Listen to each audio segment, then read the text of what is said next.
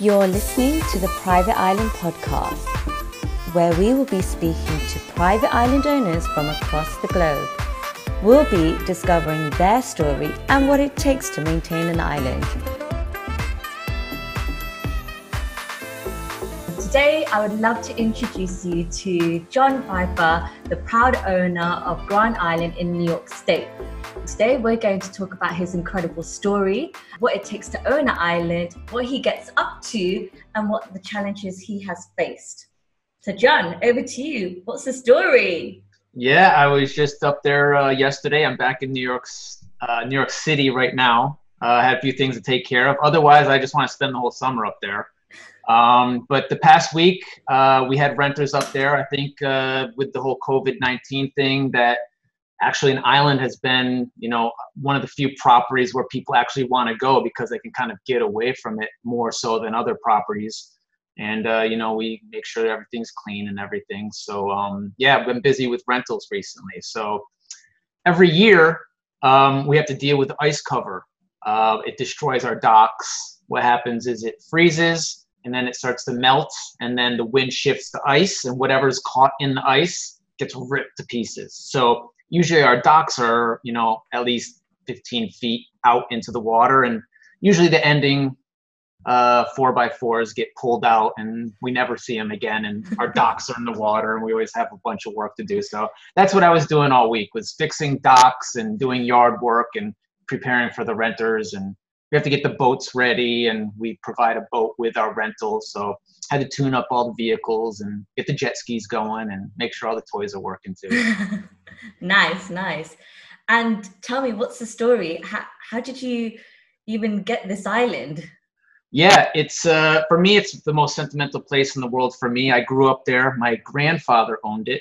He purchased it in the 50s, and I'm going to show you I'll give it to you so you can post it up later, the purchase offer, which my grandfather used to purchase the island. And I think it was in the early 50s, and he purchased it for $6,000. Yeah, I was like, wow, I wish I could go back then and buy a whole bunch of properties, because that investment paid off. But about 15 years ago, he passed away, and he heired it to his 3 kids, which was my mother and his 2 sons. And the property being expensive and hard to maintain, and it's a lot of work, for years during when my grandfather was there, they would all come up and take turns and help during a couple weeks at a time through the summer. When he passed away, they all had to figure it out on their own, and he wasn't there to maintain it consistently throughout the summer. So they decided to sell it. And for a couple years, they had it on the market, and it didn't sell, thank God.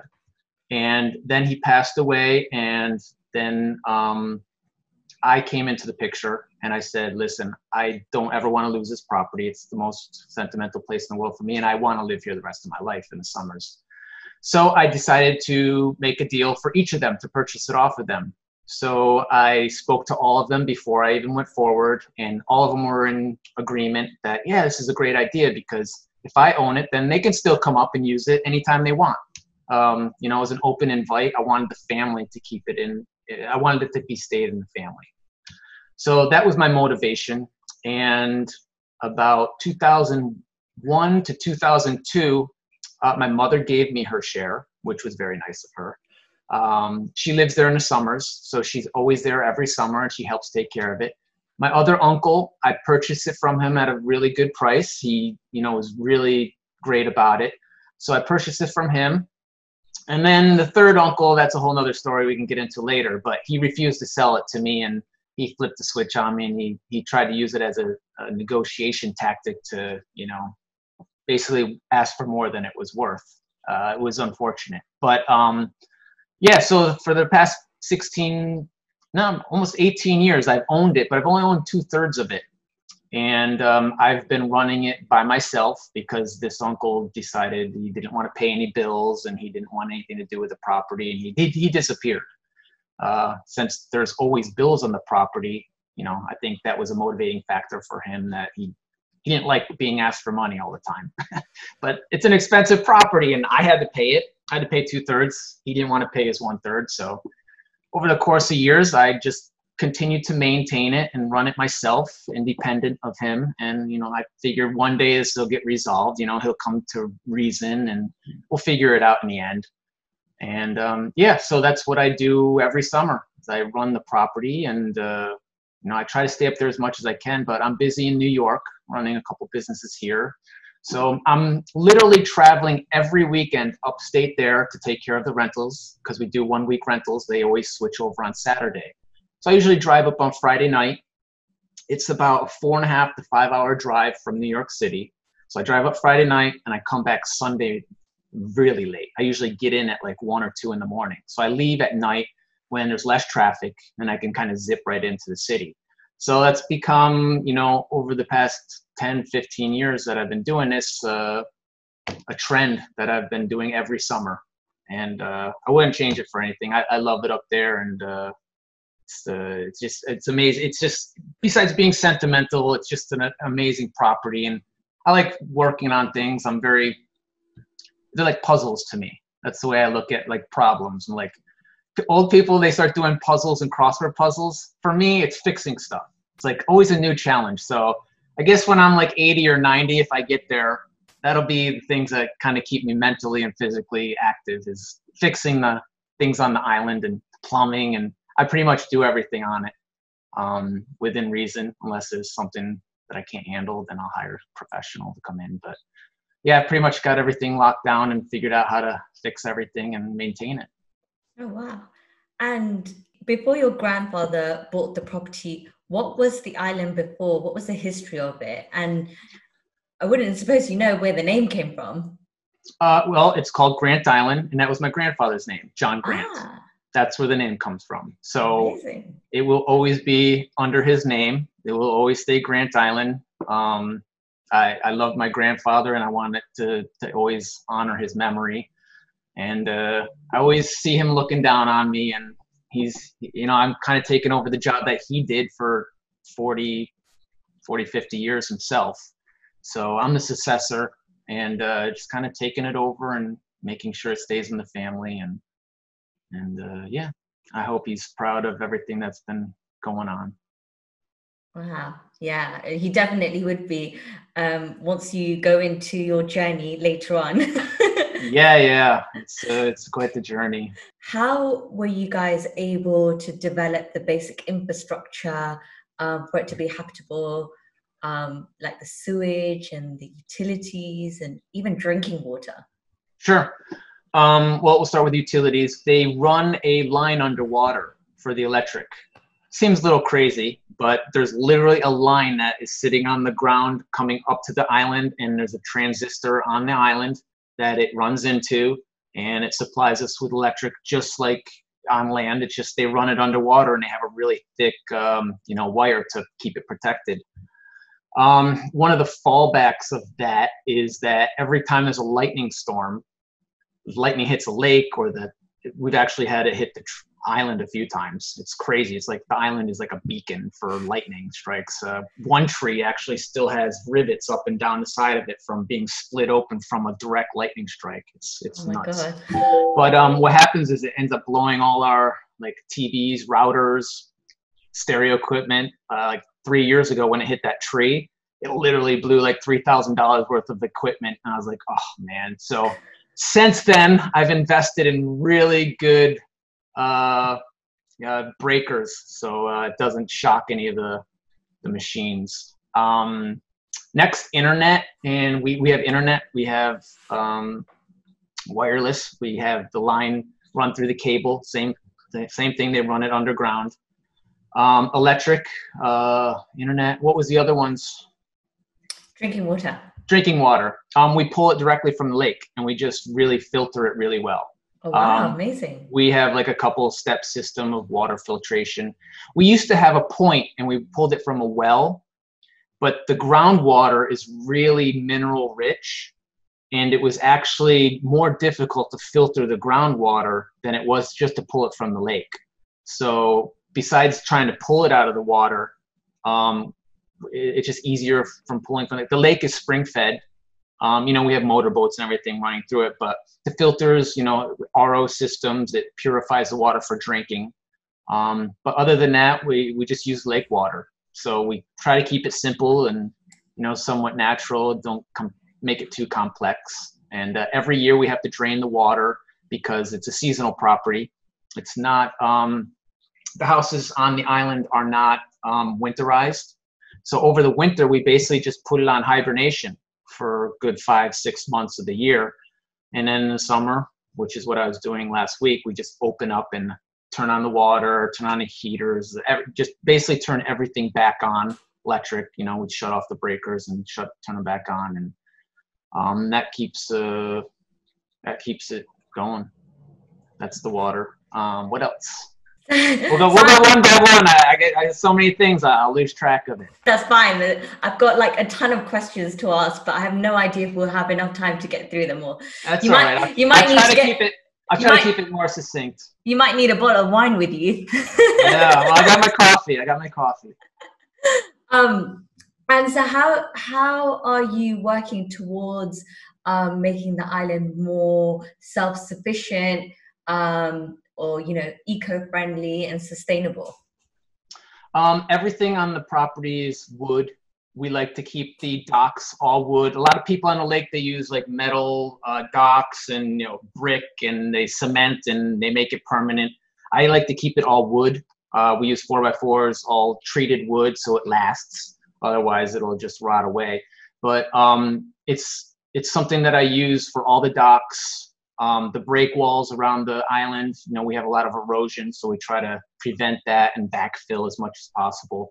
That's one of the challenges of an island, is the wave action. It erodes the island, and over the past 20 years, we've probably lost 5 feet around every part of the island. So in the next few years, my objective is to kind of reclaim that land back. But there's a lot of things that I can't do until the property is all in my name. So it's been holding me up, well, since 15 years this has been going on, that I haven't owned the whole property. That there's a lot of things that I want to do with it that I just can't, because if I invest in it, I'm basically just working against myself, because I'm investing in his 1/3 as well, and he's been using that against me, and we'll get there. You'll get there. Definitely, you definitely will get there. And tell me about the island itself. So is there any wildlife, any crazy bears hiding in the woods? Yeah, we get this question a lot. They're like, does anybody get stranded? Because they come over in the winter. Yeah. Sometimes I go up there in the winter, I go snowmobiling, and I can snowmobile to the island.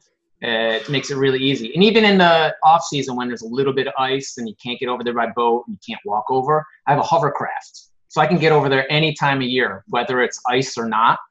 A lot of people, if there's a little bit of ice, you can't walk on it, but you can't boat. So there's that time of year where you can't get over there normally, but the hovercraft solves that. So I can literally just float across the ice on it and get over there anytime. So that solves that problem. But we get a lot of deer. Deer are over there all the time. It's almost like a deer haven over there in the wintertime. They go over there, and almost every time I go over, if I go over in the evening in the wintertime, I'm scaring deer off the island. They're scattering. You can see their beds, and in the springtime, we always get the deer pellets all over. So there's remnants of them. But the ones that get stuck over on the island in the summer are usually squirrels and chipmunks. We get a lot of those. And they are the bane of my mother's existence. They drive her nuts because they're just pests. They get into the house and they burrow and stuff, and they're a little noisy. For me, I kind of like them. I think they're cool to have little animals, and they're always getting into the bird feeders. But we have a trap where we try to trap them, and then we bring them over to the mainland and let them go. So I would never want to kill them. I'm always trying to trap them and get them off the island to save them from my mother. So.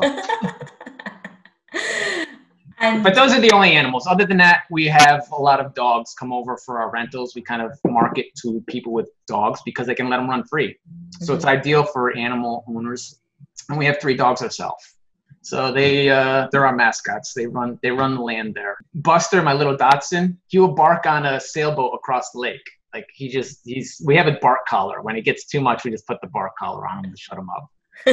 He'll bark at anything. So.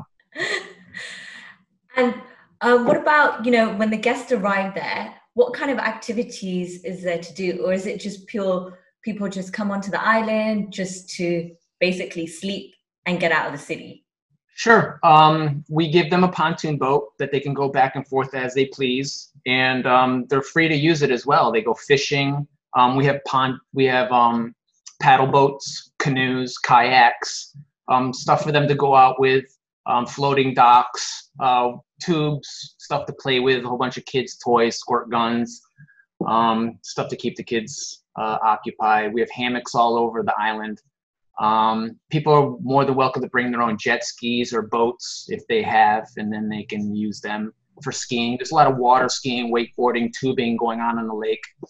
So the guests are, always allowed to bring their own boats to do those things. Yeah, we have like swings, and that's about it. Other than that, people are just come to bring like their family or group of people to relax and enjoy, the peaceful sunrise that you can see in the background there. That's a sunrise. And on the left of the island where you can see the sun coming up, that's where the renter's dock is. So they're seeing that sunrise come up every morning. So wow. They get spectacular sunrises. On the right side of the island, that's more our side of the island. Mm-hmm. So we get more the sunsets and the evening light. I actually saw a video of you on a bike going off a board into the lake. Yeah, I race BMX bikes. I've raced BMX bikes since I was 10 years old, and I stopped when I was about 16 years old. And then when I came to New York and I was working all the time, I got the inkling for competition again. And when I was 30, I got back into BMX again. And I took it pretty seriously. I was traveling all over the world. I was going to world championships. I won 2 national titles. So I was doing it pretty seriously. I had a really good sponsor, so I was able to travel all over.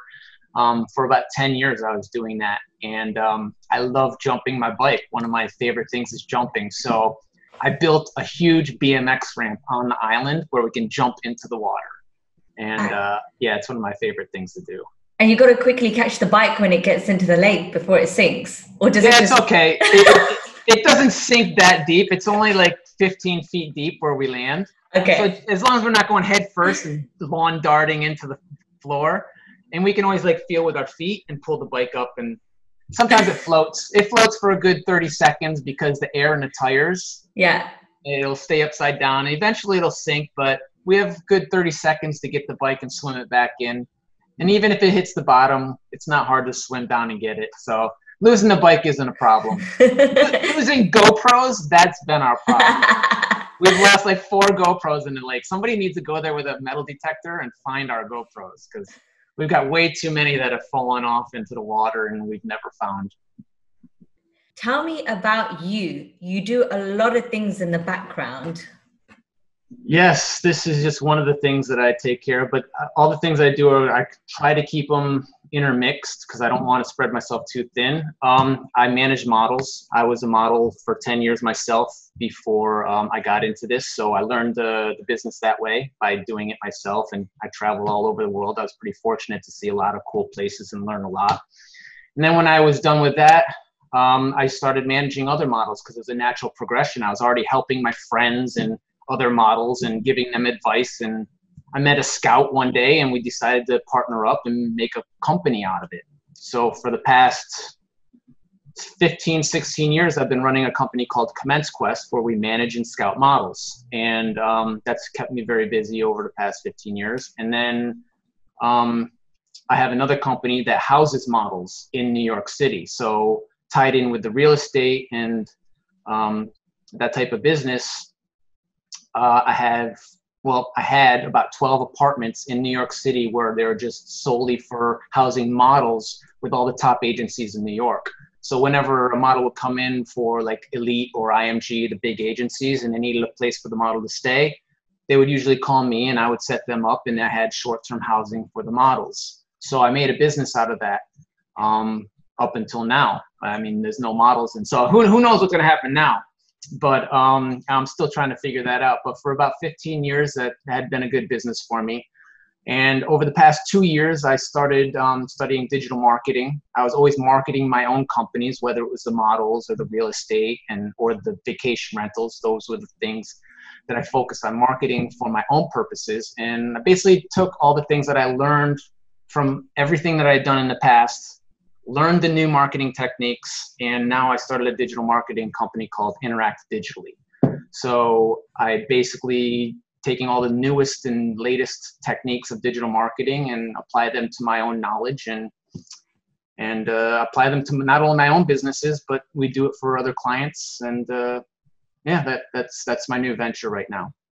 Amazing. You've got so many things going on. Yeah, I try not to spread myself too thin. I've got 100 things I want to do, and I'm just like, I need 5 more of me. Just do this, but I have to, try to keep things tight. And you're the kind of guy that has a whole ton of ideas, right? I told my sister this weekend, I'm like, if your friends are not working, just come to me. I'll give them 5 ideas that will make money. Like, just go do it. Follow my direct, like, there's no excuse. Like, there's so many things to make money. It's even in this period, there's things that you can do. So just a matter of being creative and seeing opportunities, I guess. And, now is a completely different platform in the world. So we need to kind of look outside the box, and I apply that to my new company, all the new things. It's all digital. It's all interactive and digital. So there's no need to, be person to person anymore. It's kind of taking away the brick and mortar of business and putting it all in the digital space. So that's kind of where I'm focusing right now. And I focus on real estate companies, especially with vacation rentals. And we work with Element here in New York, and, we're doing some things with them. And yeah, exciting new things. They're just kind of getting into the works right now with a new environment. Yeah, it is. Yeah.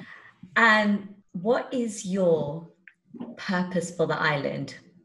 Okay, I could go on for an hour on this. I've been thinking about this for 15 years. I've had so many ideas of things, but as soon as I own the whole property, then I'm going to start working on all of these things. My objective in the next few years is I want to build little tree houses all around the island, like nice ones with big glass windows that have views over the lake on all sides, and run them out as little vacation rentals. I have one little, it was a shed. It was a tool shed ever since I was born. I've always known as tool shed on the island. Last year, I renovated it, cleaned it out. I redid the floors, I redid the roof, we painted it, and we turned it into what we now call the stabbing cabin.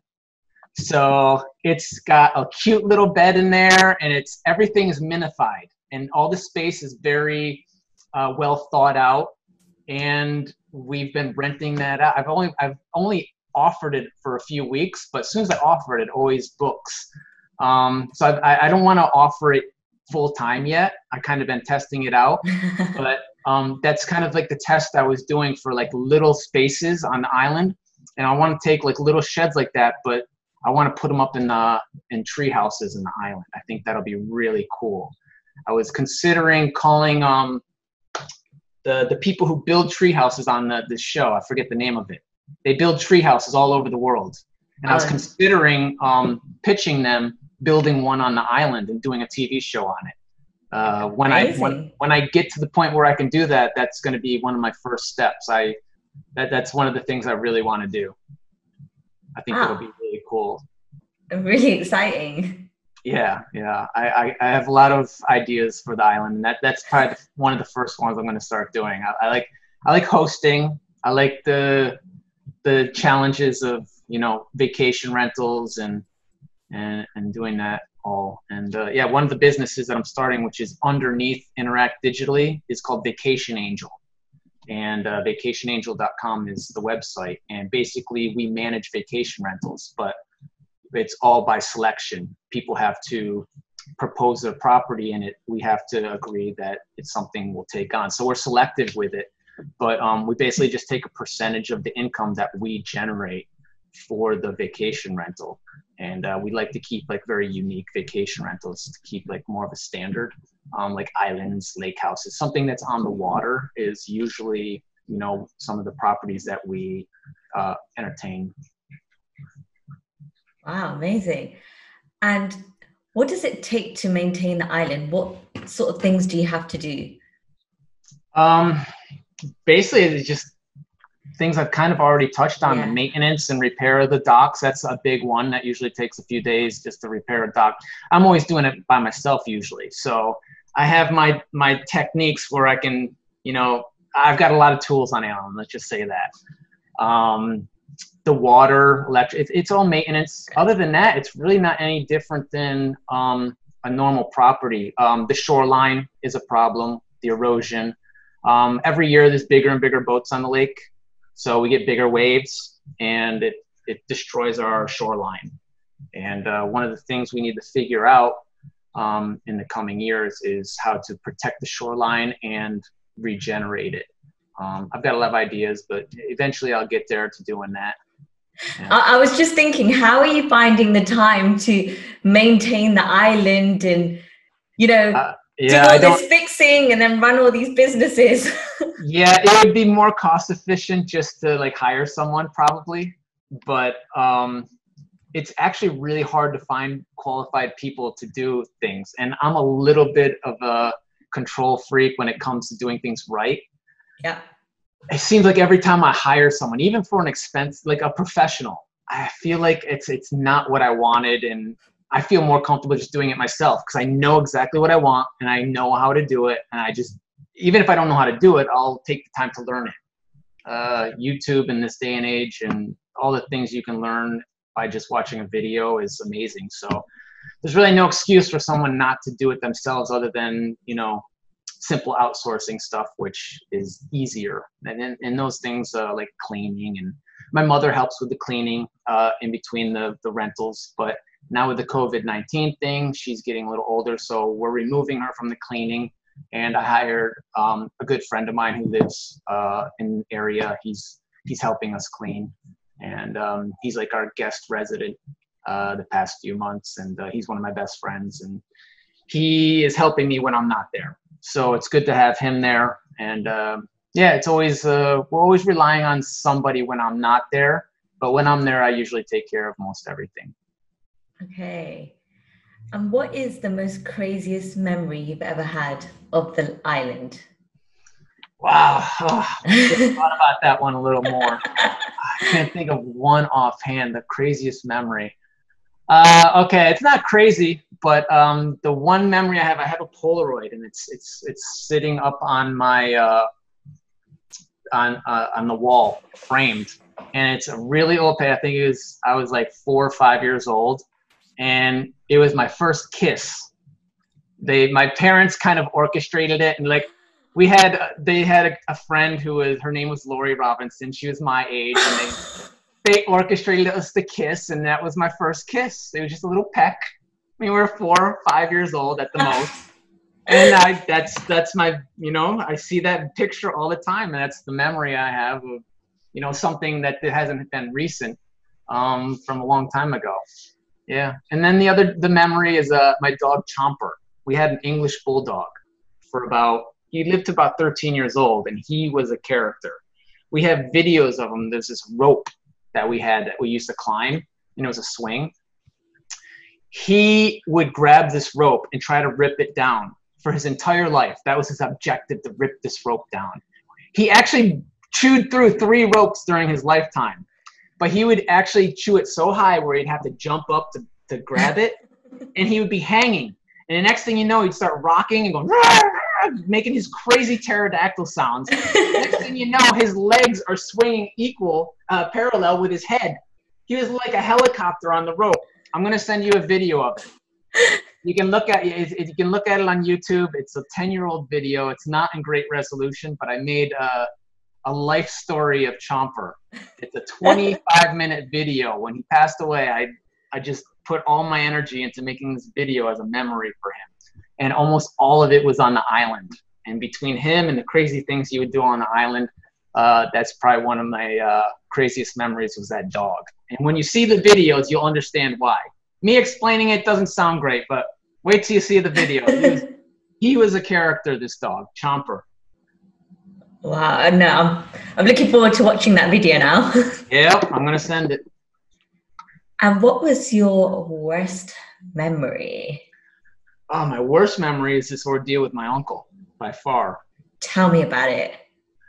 Well, like I said, he wouldn't sell his property back in the day, and there were expenses on the property, so I billed him as we did every year. And then one year, he just decided not to pay anymore, and he cut off all communication with me.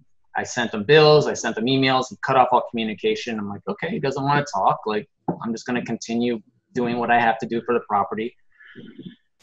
13 years later, apparently he hadn't been paying his law firm, who was his best friend since high school. He was doing legal fees for him. And when his friend died, strangely enough, the law firm went through his records and saw that my uncle owed all these legal fees. My uncle was broke, apparently, and he couldn't pay it. So the law firm ends up going after me to try to sell his share of the 1/3 property, because I don't want to sell, but they can only sell if they either force me to sell my share or I buy his share off of him, which I was more than happy to do. I've made him hundreds of offers, and he just never accepted them. Even when he accepted them, he would renege on it and up the ante. It was a really crazy story. So long story short, the law firm went after me legally to force me to sell the property, even though I continued to give them fair payoff option, more than fair. So here's where the problem is. He owed over 16, 17 years of expenses on the property, and it's an expensive property. The rentals don't cover all the expenses. So my argument was, when they brought this to me saying, hey, he wants to sell his share, do you want to buy it? I said, sure. Here's what he owes about. Here's the accounting. I gave him an accounting, and then they refused all my offers, even though in reality, his expenses exceeded the value of his property. And that was my argument for the past 5 years. So the law firm doesn't care about that, because one, they're fighting to get paid back from him through the property, through his asset of the 1/3 property. But I get first dibs because as 2/3 owner, I'm the one paying his bills the past 18 years. So technically he's indebted to me for all those bills that he's refused to pay. So I've basically gone through a 5-year battle where the law firm has tried to exhaust me through various lies and false accusations and false narratives. They've created complete narratives, and they've actually, in some instances, created evidence to use against me that was created by them. It's eventually there's going to be a backlash. I've documented everything. I'm really meticulous about documenting things. But yeah, it's a bizarre story. They're really ruthless to try to get payment from him. And, why wouldn't they? They're a law firm that wants to get paid. That's all they care about. They don't care about me. They don't care about my uncle. They just want to get paid from him. And they can't get paid from him because he has no money. So the only asset is this property. My claim is that he owes more. He already is indebted to me. Maybe when they started this, they didn't realize that. But when I presented the evidence, they're probably like, we're in too deep. Let's just keep going this. We'll exhaust this guy. I spent over $200,000 in legal fees. At first, I had a lawyer. So for 2 years, I had a lawyer, and I was just bleeding money, paying lawyers to defend it, and nothing was getting done, because as soon as I would defend one thing, they would come up with a new thing. They would come up with a new thing. And I was constantly defending.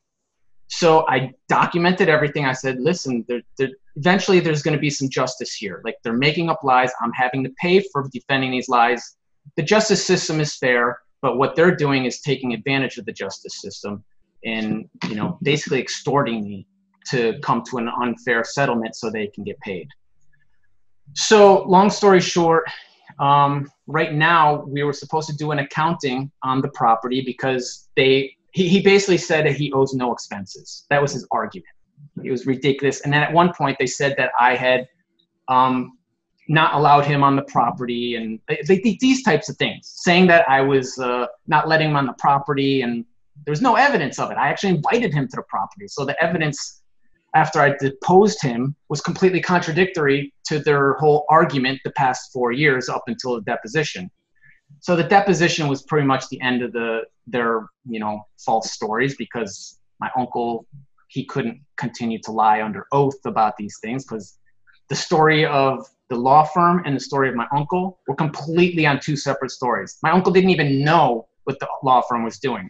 they're autonomously going after me with their lies, while my uncle, he didn't pay attention. He's oblivious. So he didn't even keep up with the stories and the lies that the law firm's telling. So in the deposition, I basically pieced apart both ends, both sides of it. And I get down to the truth. Now I'm going to use that moving forward. So the court's already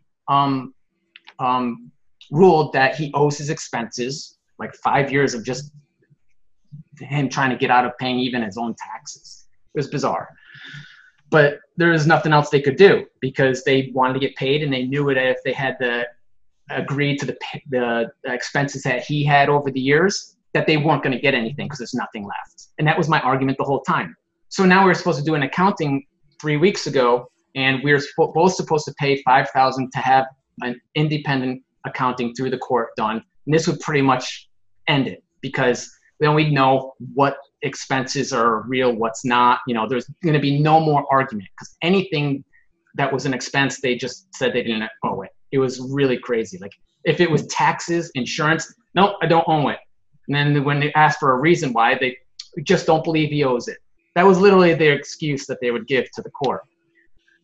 So it was clearly an exhaustion tactic that they had to use against me. And I had to learn law because I couldn't afford the attorneys anymore 3 years ago. So I had to get rid of my attorneys and study law myself to defend myself the past 3 years. Finally, I'm in a little bit more control because I started learning law, how the process works, how to file motions, how to defend myself, how to study law, how to look up case law, all these types of things. So I was able to do this myself, and I spent an extraordinary amount of time the past few years doing that. I did it better than any lawyer that I would have paid for, and I did it at my own expense, which was my time, not my money. I couldn't afford it anymore. It literally exhausted me financially. So now we're supposed to do the accounting, and my uncle did not pay his share. So he's now in contempt of the court because he did not follow the court order that we were both supposed to pay $5,000 to have a conclusionary accounting done. So I'm literally right now writing a letter to the court to try to end this whole thing, saying that they should go by the accountings that I've already done. I've given them literally thousands and thousands of receipts, statements, everything they would need to do their own accounting, but they have no desire to do that. They just want to extend this and hopefully submit, put me into submission to cater to their demands or force a sale. Because if I don't keep up with their accusations and defend them, I would lose, and they would have a reason to force a sale. But I was steadfast, and I refused to let someone like that extort me. I'm sure this happens all the time in the legal system, but I felt like if I was to allow this, it would set a precedent of allowing law firms to continue to extort people by these tactics. And in the end, in my case, I think the law firm ended up bailing on my uncle. They released him a couple months ago from representing him. One, because they know that if their accounting's done, that it's going to show exactly what I've been saying for 5 years. Two, they know they're not going to get paid anything because that's what the accounting is going to show.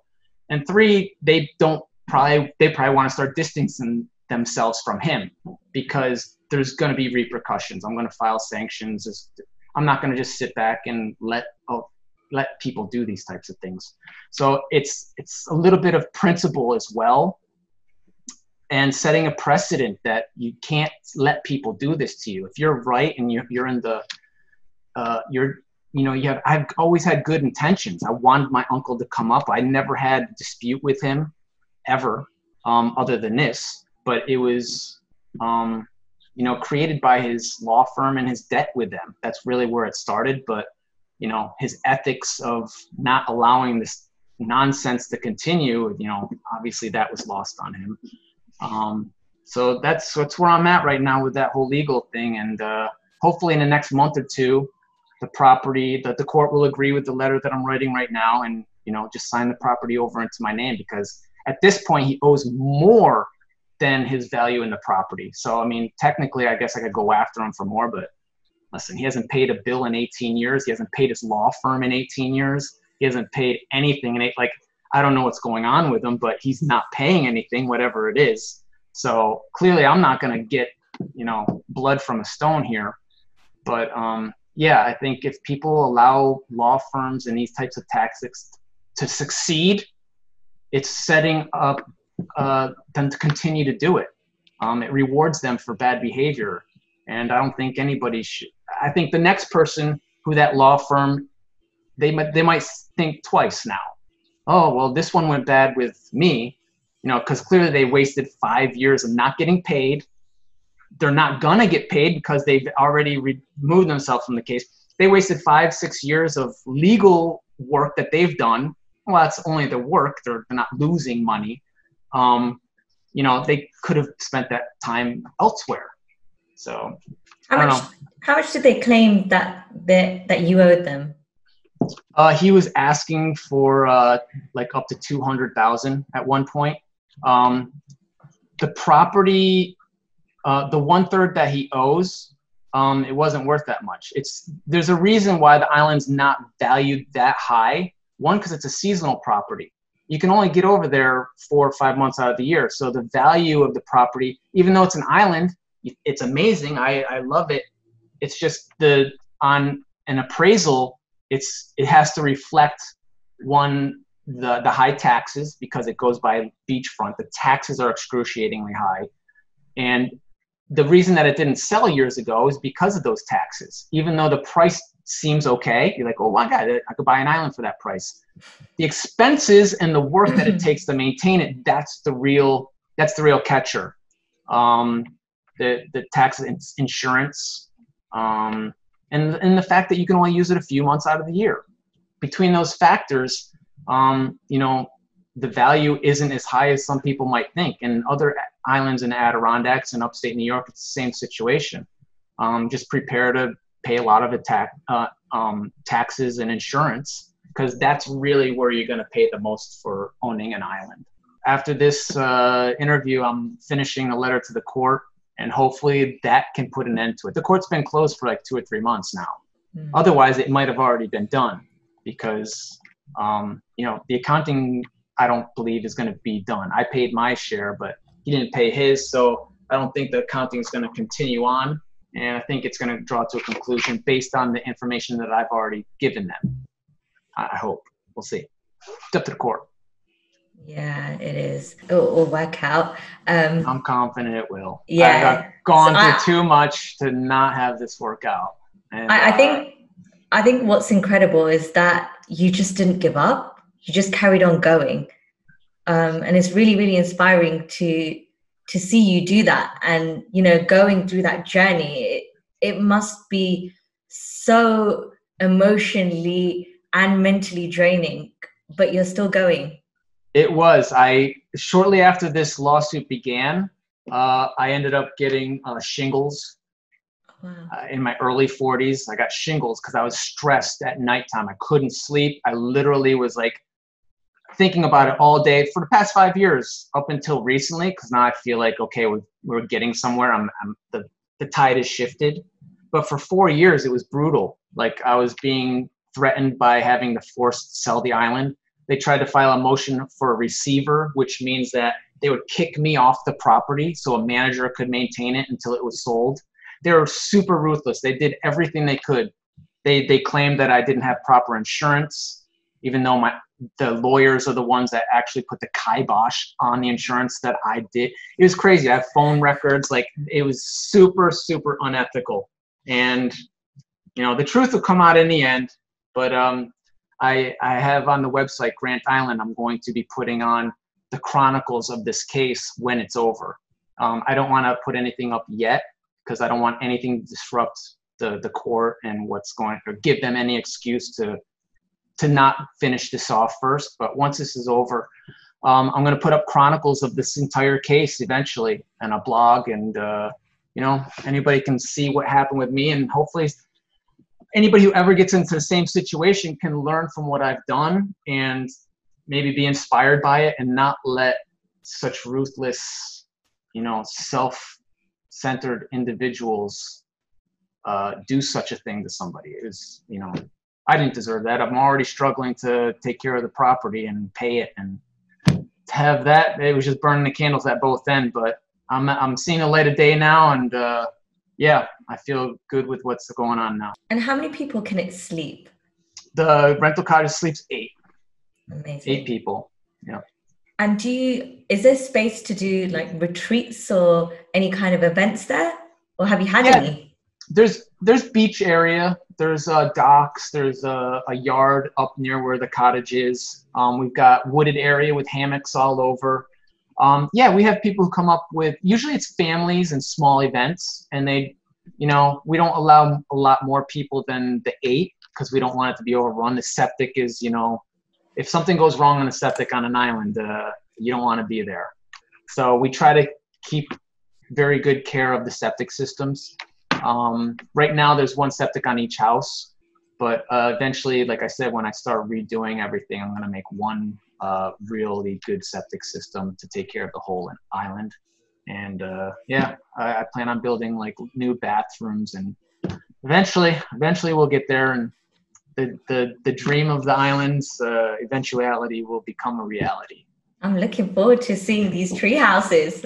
Me too. I can't wait. But we'll see what the treehouse builders say on the show. I can't remember the name of the show. It's they go around building really elaborate tree houses that are amazing. So yeah, it's gonna be my first pitch when I own the island, and see what happens there.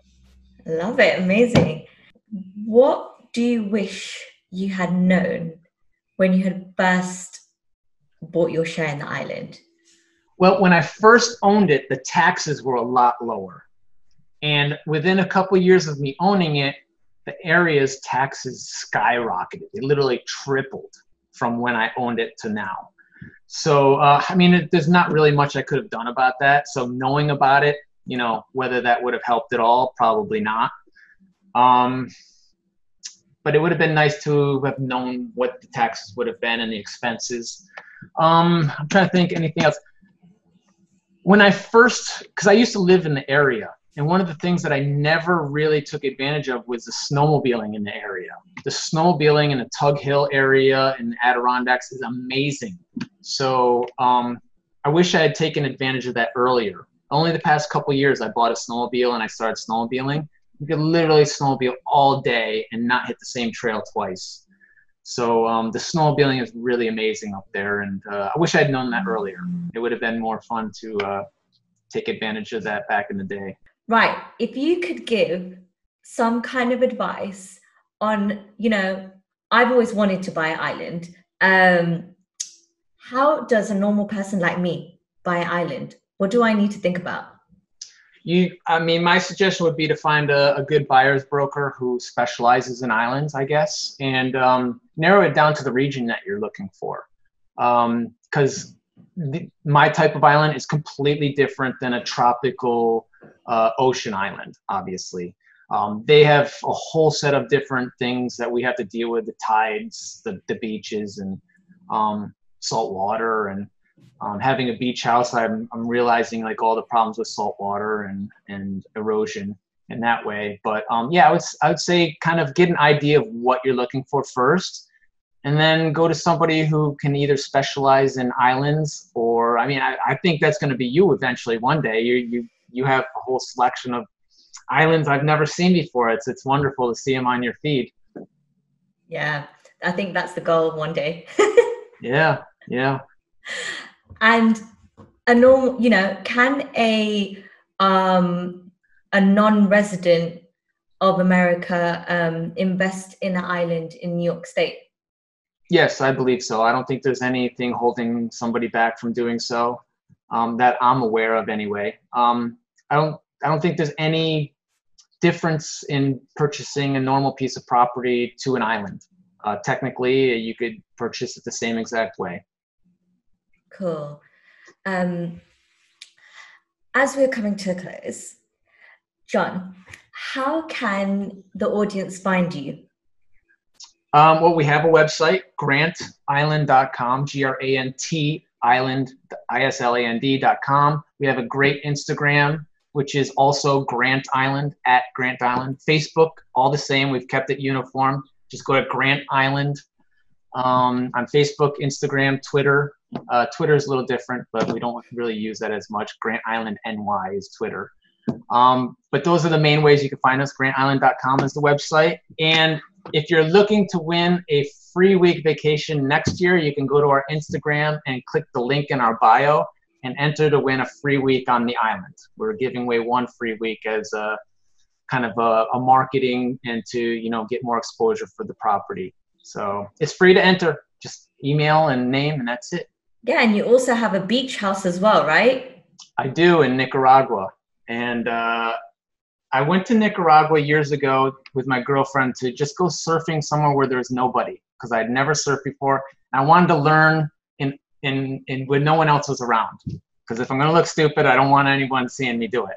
So we went to Nicaragua because I heard the surf was great, but there was nobody on the beaches really. And I fell in love with the place. So within 2 weeks of visiting there, I started looking at properties, and I was amazed at how, you know, cheap the property is to maintain and to own. And within 2 months, I signed the contract with the guy who was selling it, and I purchased it. And yeah, I own a property in Nicaragua called Playa Pochomil. That's the website and the Instagram. PLAYA Pochomil, POCHOMIL.com. And yeah, check out that website as well. And yeah, it's right on the beach. Literally, you walk out the front yard, you're on the beach. You couldn't get any closer. And as soon as I saw this property, I fell in love with it. And I was like, this is a property I want to own forever. So I made that happen too, which was very fortunate. So can't complain about those things. Amazing. Thank you so much for joining me today. Yeah. I've always traveled to New York City, but only to party. So yeah. Where'd you go? God, I think I went clubbing somewhere Marquee. Of course. Stayed at the Gansevoort. Yeah, the whole party scene. Okay, just making sure. Yeah, you're in the right party scene. You're in the right places. Yeah, so, I know those places well. Yeah, it's good fun there. I've only done the east coast, but I've never done upstate New York. Well, next time you're around, yeah, definitely. So maybe I can try that T-Rex costume. Absolutely. I actually brought it to Nicaragua, but I'm gonna buy a new one for the island again. Oh, great. Right. Thank you so much for listening. My goal here is to inspire you and to help educate you all and myself.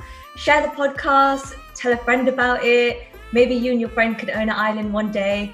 And that's all for now. Speak soon. Bye. Follow at Private Island Podcast on Instagram for the latest features and hidden gems. Hosted by Alicia Patel.